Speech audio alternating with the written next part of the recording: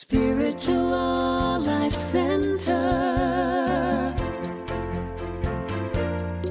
transforming lives as we love, serve, and remember who we are. One heart, one mind, one soul at a time. We greet you in the name of all that is good, all that is sacred, and in the warm and loving energy of this community, Spiritual Life Center. If you're joining us for the first time, we especially want to welcome you because we know that you are not here by accident. You're here by divine appointment. Thank you for joining us on your unique path today, and we hope you enjoy this special message from this past Sunday's service.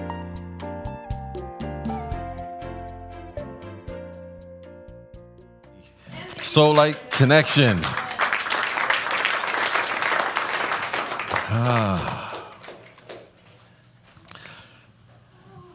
I think it was the summer of 1954. I wasn't around that time. But there was a study that was taking place. And there were 11 boys from a typical Midwestern city. And what happened? They boarded a bus. And they boarded a bus to go to a state park. It was about 150 miles away from where they lived. And all of those young boys had just completed the 5th grade. None of them have met each other before. That all come from similar backgrounds. And when they reached the park, they were assigned a particular cabin. And this particular group of young boys called themselves the Rattlers.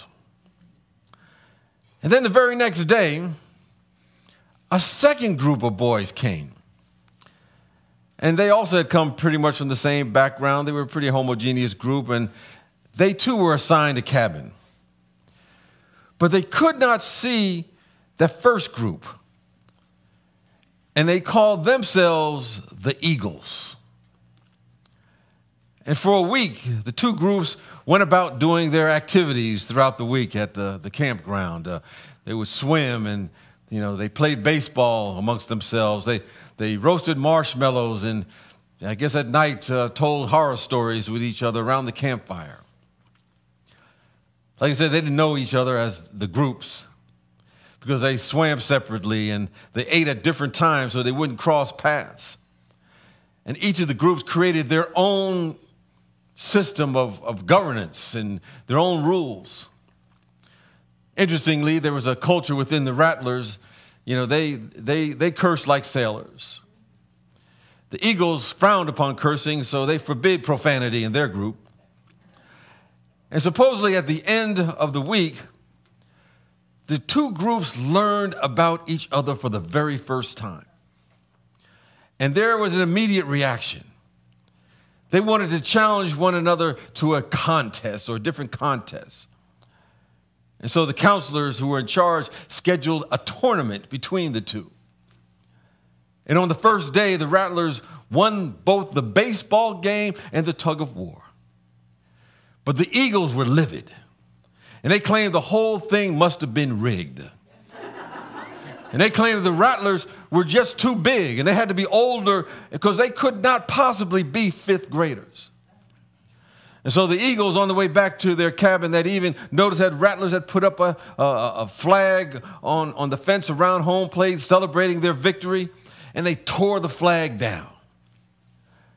And then the next day, the two groups got into a fist fight, and it had to be broken up by the counselors. And that day, however, there was a reversal of fortune for the Eagles. The Eagles won the baseball game, and then, they said they won because they prayed to God, and the Rattlers lost because they were being punished by God because of all of their profanity. And then after winning the baseball game, the Eagles beat the Rattlers at the tug of war. And the Rattlers decided to retaliate. And they raided the Eagles' cabin after they had gone to sleep. But then the feud escalated. And the Eagles countered by raiding the Rattlers' cabin during breakfast. They overturned the Rattlers' beds and they messed up their rooms. And when they found their rooms had been overturned, the Rattlers had accused the Eagles of being evil communists. And as the tensions mounted, both groups became increasingly aggressive. They became increasingly self-righteous. And the Rattlers decided they had lost the baseball game because the Eagles had better bats. Somehow they had snuck some better bats to them. And the tit for tat went on for each group. And then they began stockpiling rocks for the use in case the other tried to trespass on their cabins. And when the Eagles won their tournament of the baseball games, they were playing baseball games every day. Each boy from the winning team got a medal and they got a penknife, and the Rattlers immediately stole them. And at this point, the members of both groups announced that they wanted nothing more to do with the other group. But the council had something up their sleeve. They were grad students, so they were just getting started. So they brought the groups together for another contest. And hundreds of beans were strewn in the dirt. And each boy was given a minute to collect as many beans as they could and put them in a paper bag. And then one by one, the boys were called up, and the contents of their bags supposedly were projected up on a screen for everyone to count the number of beans that each had collected. In fact, the bags were never opened. It was the same beans were being projected onto the screen over and over, but they were just in different arrangements. But the Rattlers saw what they wanted to see, and so did the Eagles. And from the Rattlers' perspective, when they saw they had gathered an average of 10% more beans than their rivals. And then the Eagles saw it totally differently. And they claimed that they were better bean picking uppers than anyone else. And theirs was 20% more than those on the opposing team. That was the elaborate experiment. It was regarded as a very classic experiment that took place during that time. You know, it was a social psychology experiment. And those fifth graders, of course, were chosen because all of them were pretty much alike. They kind of did the same things, grew up in the same kind of neighborhoods. But all it took for them to hate one another was some cheap medals and penknives that were awarded to the basic winning baseball team. And so the results, as they looked at them, were somewhat unsettling for those who observed them. And for those who looked at that experiment, it was still somewhat unsettling because it was based upon nothing. It was based upon what they were seeing in the world. And it had led to a great deal of division between the two groups. I think that experiment can serve as a reflection of the polarization and divisiveness they often see in our world today. It may be based upon culture. It may be based upon financial status. It may be based upon political affiliation. It can all be summed up in an us versus them way of thinking, which is one of the most basic and sometimes potentially the most dangerous of human dynamics. You know, what makes the us versus them problematic is that it is not based upon a healthy debate of ideas as to what idea is superior to another. It's based upon the belief that one group is good and another group is evil. And when the conversation turns from challenging ideas to declaring anyone with an opposing point of view as evil, then that person is otherized, an enemy, an object that needs to be destroyed, as the experiment showed in the otherization that took place in that social media and that experiment that took place. And I think, you know, what happened when those groups were together, they reinforced their own perspectives. I think nowadays we have social media to thank for that because people are in their own echo chambers and they're reinforcing a certain belief system over and over again. And it's been set up, I believe, as a foundation from religion, including Christianity. I don't know if you remember, you know, some of you may be around that watched Saturday Night Live years ago. You know, they had do you remember the church lady? And the church lady would bring in somebody in there to interview them, and she would be kind of like, you know, quizzing them and seeing all the bad things they had done, and she would say, "Could it be Satan?" Now, when we examine the academic history of Christian religion, you know, there's a great book by Elaine Pagels. She wrote a book called Beyond Belief. and she's discovering the history of the Christian religion. And we look at the idea of how Satan evolved, this whole idea. And of course, it's not a dude. We know that in our belief system. It's really a way of thinking. It's just lower vibrations. It's not an entity that opposes so-called the presence of God. That's just made up. Because I always like to say, if God is all that there is, and God is all that there is, and if God is love, and God is love, and if everything comes out of the only thing that there is, there's no room for anything else other than the presence, the power, and the love of God. Everything else is made up by human beings. There is no devil. There is no Satan. There is no opposing power. But we begin to believe that. But that Satan idea evolved from demonizing people who disagreed with those with the power in that particular Christian movement. Now, I'm talking about Christianity because we are part of it, so I can say some things like that. Those opposed were considered the other. And thus, they were considered not just different, they were considered bad people. As much of the us versus them. That's how it really started. Making other people evil lies in the fabric of many strands of Christianity. You know, I always say that if the master teacher, Jesus Christ, came back and he said, and he saw that all of the teachings that were so sprung out of his name, he would have said, oh my God, Jesus Christ. Well, he probably wouldn't say that. He'd probably say, let's tear all of this down and begin again. Because many people just got it wrong. You know, demonization really starts with those within a particular faith, but later includes those outside of it. As a result, those in the majority often move from mere rhetorical attacks on others to become a moral as well as a psychological justification for persecution of those they perceive as heretics, those they perceive as opponents, those they perceive as so-called evil, both real and imagined. Carl Jung, the Swiss psychologist and founder of analytical psychology, noted that such demonization became part of a cultural patterning. And he called this patterning the cultural unconscious because it became embedded in the psyche of a large portion of humanity. This cultural unconscious has created a collective belief in duality. In many of the religions that created God and something that opposes the presence of God. And in human consciousness, it shows up as me or us and not me and versus them. It's a mind virus that sometimes is infecting the collective consciousness today. This infection influences, if not consciously, unconsciously, the divisiveness we see in our society and our world. But there is a solution. You know, I always like to say that all of our challenges may be mental, emotional, physical, but all solutions have a spiritual origin. And of course, part of that solution lies in embodying the meaning, the true meaning of religion, which means to bind together.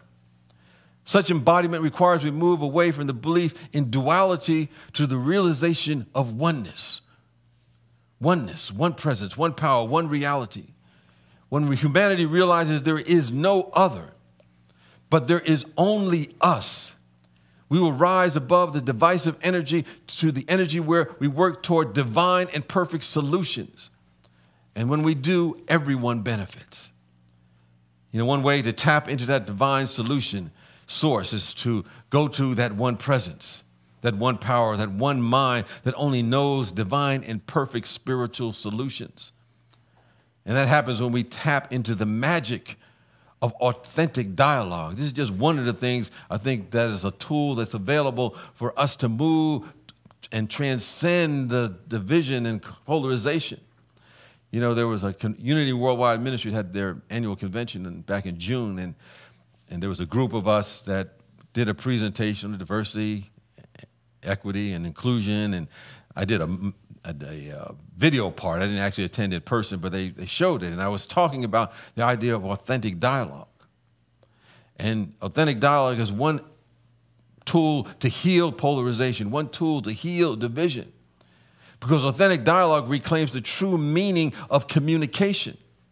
Communication comes from the Latin term commune and the suffix ie, and to make, which is what it means to make.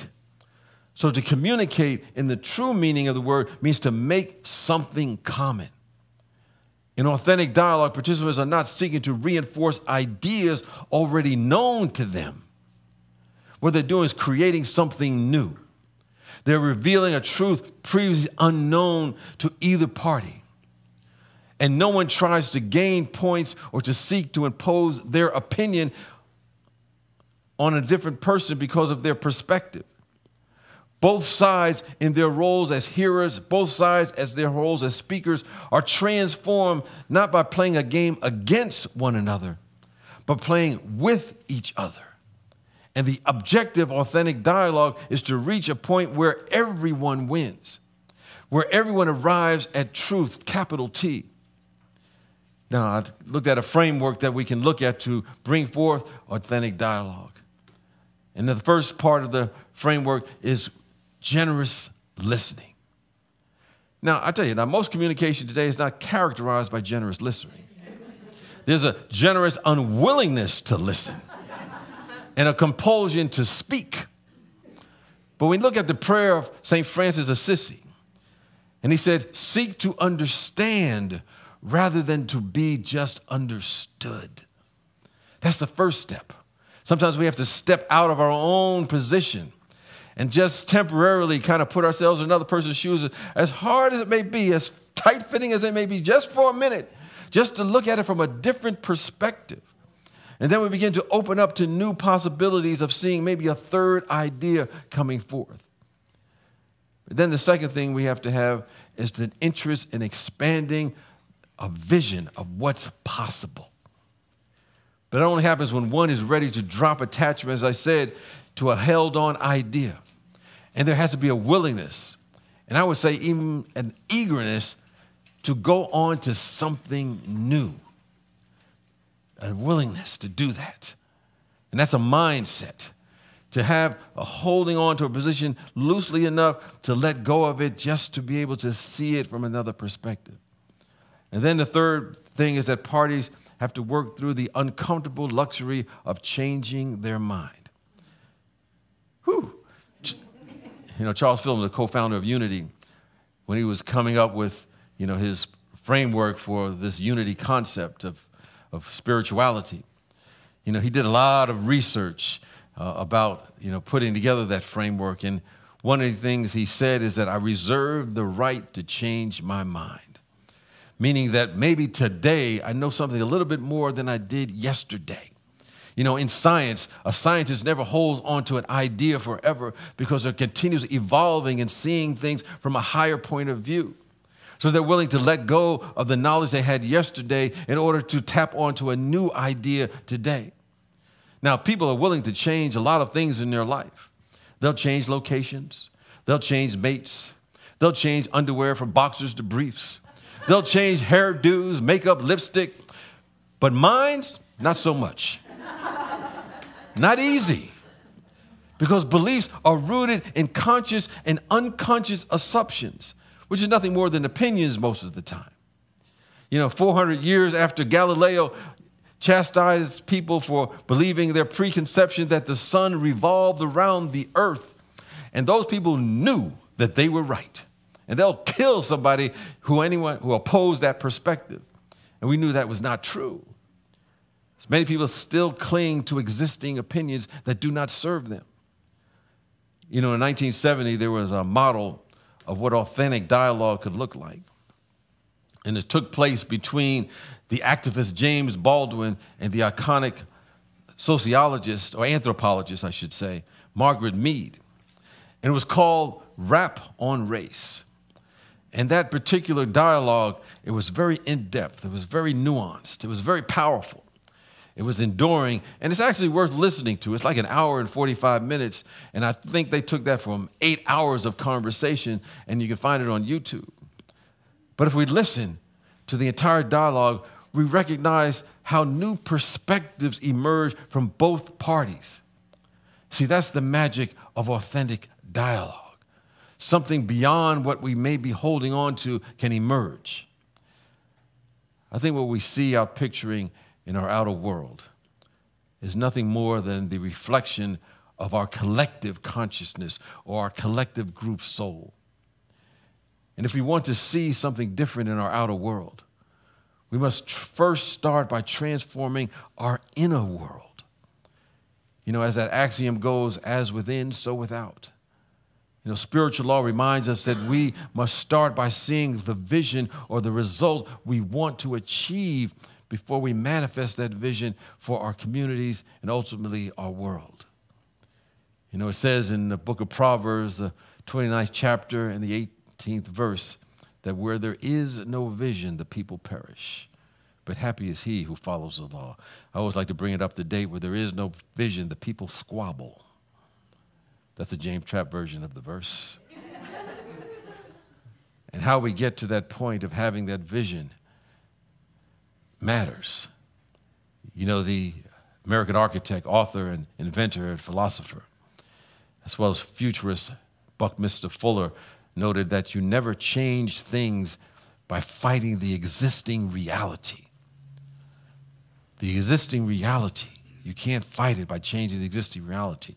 To change something, he says, you must build a new model that makes the existing model obsolete. Or put another way, it is incumbent upon us to articulate and build a different world. Build the world that we want to see. And that includes a revolution of values that puts people over materialism, that puts people over power, that puts people over control. The spiritual foundation from which we operate is the most important thing that we can come from. And if we don't start with a spiritual foundation, we will build the new model on sand rather than rock, and it will not last. So we must begin with those spiritual principles to create that new. We must begin with those spiritual principles to create something that evolves us, to create that different world, and not solely on outer laws, which are necessary, and not solely on mechanical policies. The critical spiritual principle, of course, is oneness. When we see and we begin to operate from the lens of oneness and the realization that everyone and everything is interconnected, then we will never set up models that will harm another individual or the very planet in which we live. Nor will we create separate categories or boxes when we see a reality that in our minds is an us versus them game. We will realize it's always us. It's always us. And whatever we do to another or the planet, we directly or indirectly do to ourselves. So we ought to create the models we want to see from that principle of oneness, that principle of interconnectedness. And when we do, we'll be on our way to transcending any kind of polarization or divisiveness, and we will uplift the entire world. Peace and blessings to you.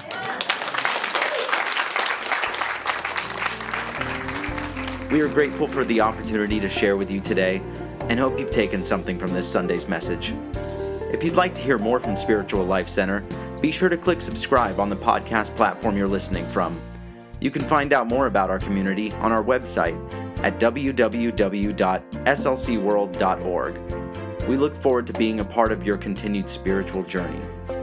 Wherever you are, God is, and all is well. Spiritual Life Center. Transform